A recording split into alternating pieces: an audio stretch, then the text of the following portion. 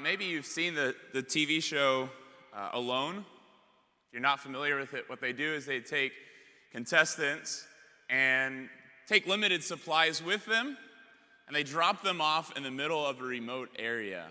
And the longest one to survive wins. And they win $500,000.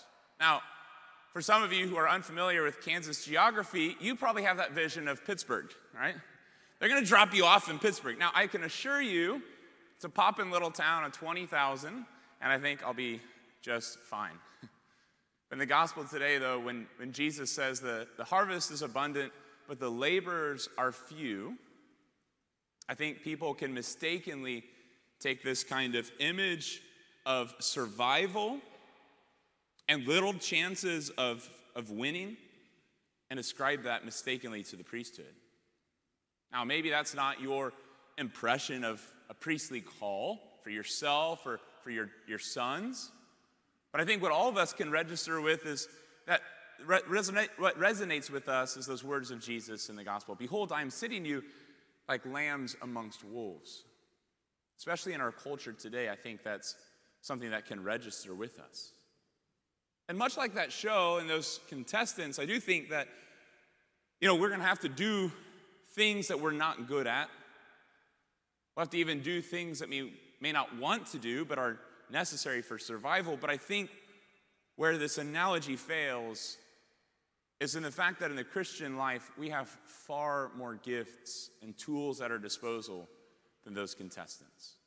And in my 2 years here, as I celebrate this, my final weekend here at Magdalen, I think that's been the greatest impact this parish has had on me. To recognize the gifts that God has given to me, the tools that are at my disposal, whether through Called and Gifted, a program that we offer here, which I encourage you to look into, whether through you and your feedback, your faithfulness, through the priests and their example, or through my prayer life, God has really helped me to come to realize what he's given to me. But I have to admit, when Father Yurok asked me to preach this weekend at all the masses, I said, why? I'm not going to preach about myself, so I better stop there. And he said, well, then just give him some parting shots. So here's 3 basic parting shots, and if you're lucky, I'll give you a gift I've never given before: simplicity and brevity. So, better get going. 1.5 speed, here we go. Number one, our identity as sons and daughters in Christ. Now, you hear that said all the time. What does that even mean? Well, God sends all of us out today in the gospel. But what does he say? He says, carry no money bag, no sack, no sandals.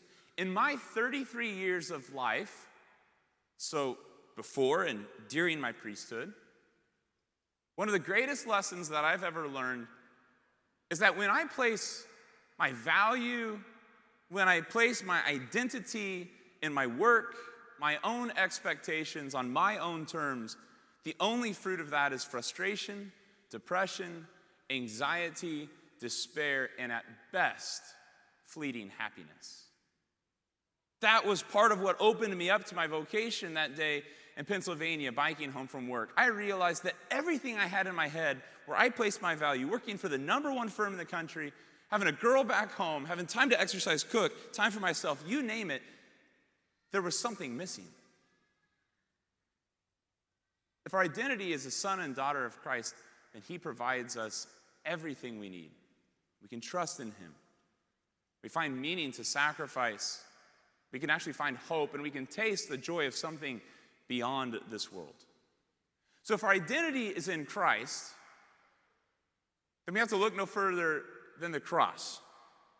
Because we are to be like Christ, then it means that we have to be like St. Paul in our second reading today. He says, may I never boast except in the cross of our Lord Jesus Christ.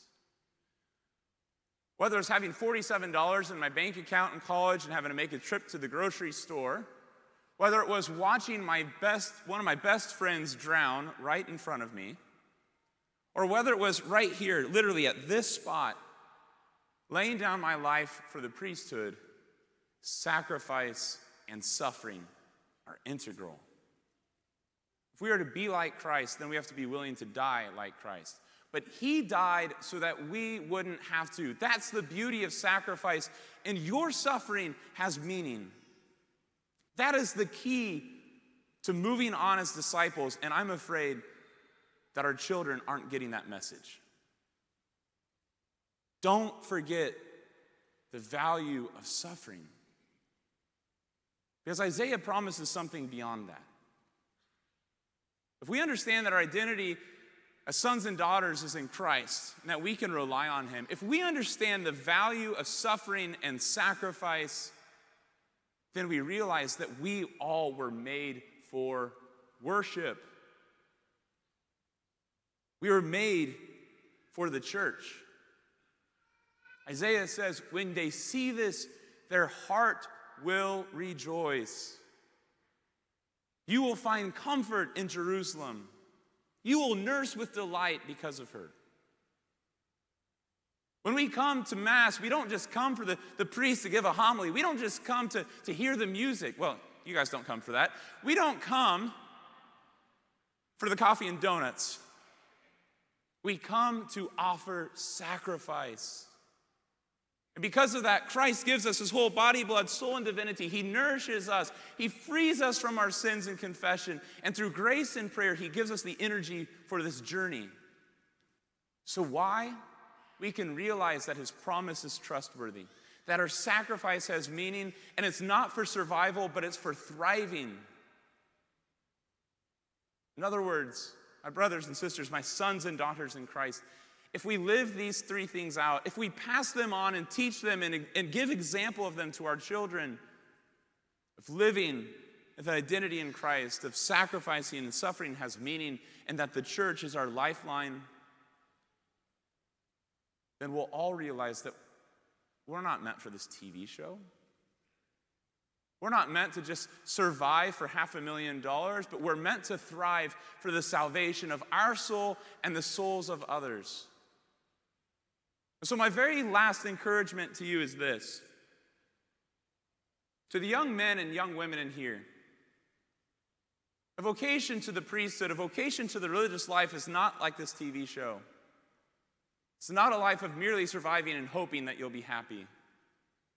It's not about being alone. It's about the salvation of souls. And as St. Catherine of Siena famously said, if you become who God made you to be, you will set the world on fire. So may all of us live that identity in Christ. May all of us live sacrificially, accepting even suffering because it has meaning. And may all of us worship faithfully the Lord, our Creator, who made us, his created, his beloved, for a particular plan. Live this out. You'll find joy. You'll find eternity. Because I can tell you this. If I was ordained just for this last series of days, last Friday and through the weekend, then it was worth it. Because I was able to accompany a man in his 30s who had fallen away from the church. And when I first offered him on his deathbed confession, he said no. But I can tell you, I was able to offer him 3 sacraments that day and the next. When I confirmed him the next day and asked him what name he wanted to choose, he chose my homeboy, St. Jude. I gave him the apostolic pardon, and I have great hope today that that man is in eternity. If I was ordained for that one soul, then praise God, my life is worth it. Become who God made you to be. Never forget your identity in Christ. Be willing to accept suffering and sacrifice because it has meaning. And stay united to the church. And may God, who's begun this good work in this parish, who's begun this good work in all of you, bring to fulfillment a greater rise in priestly and religious vocations from our young men and women, and bring about the salvation of souls.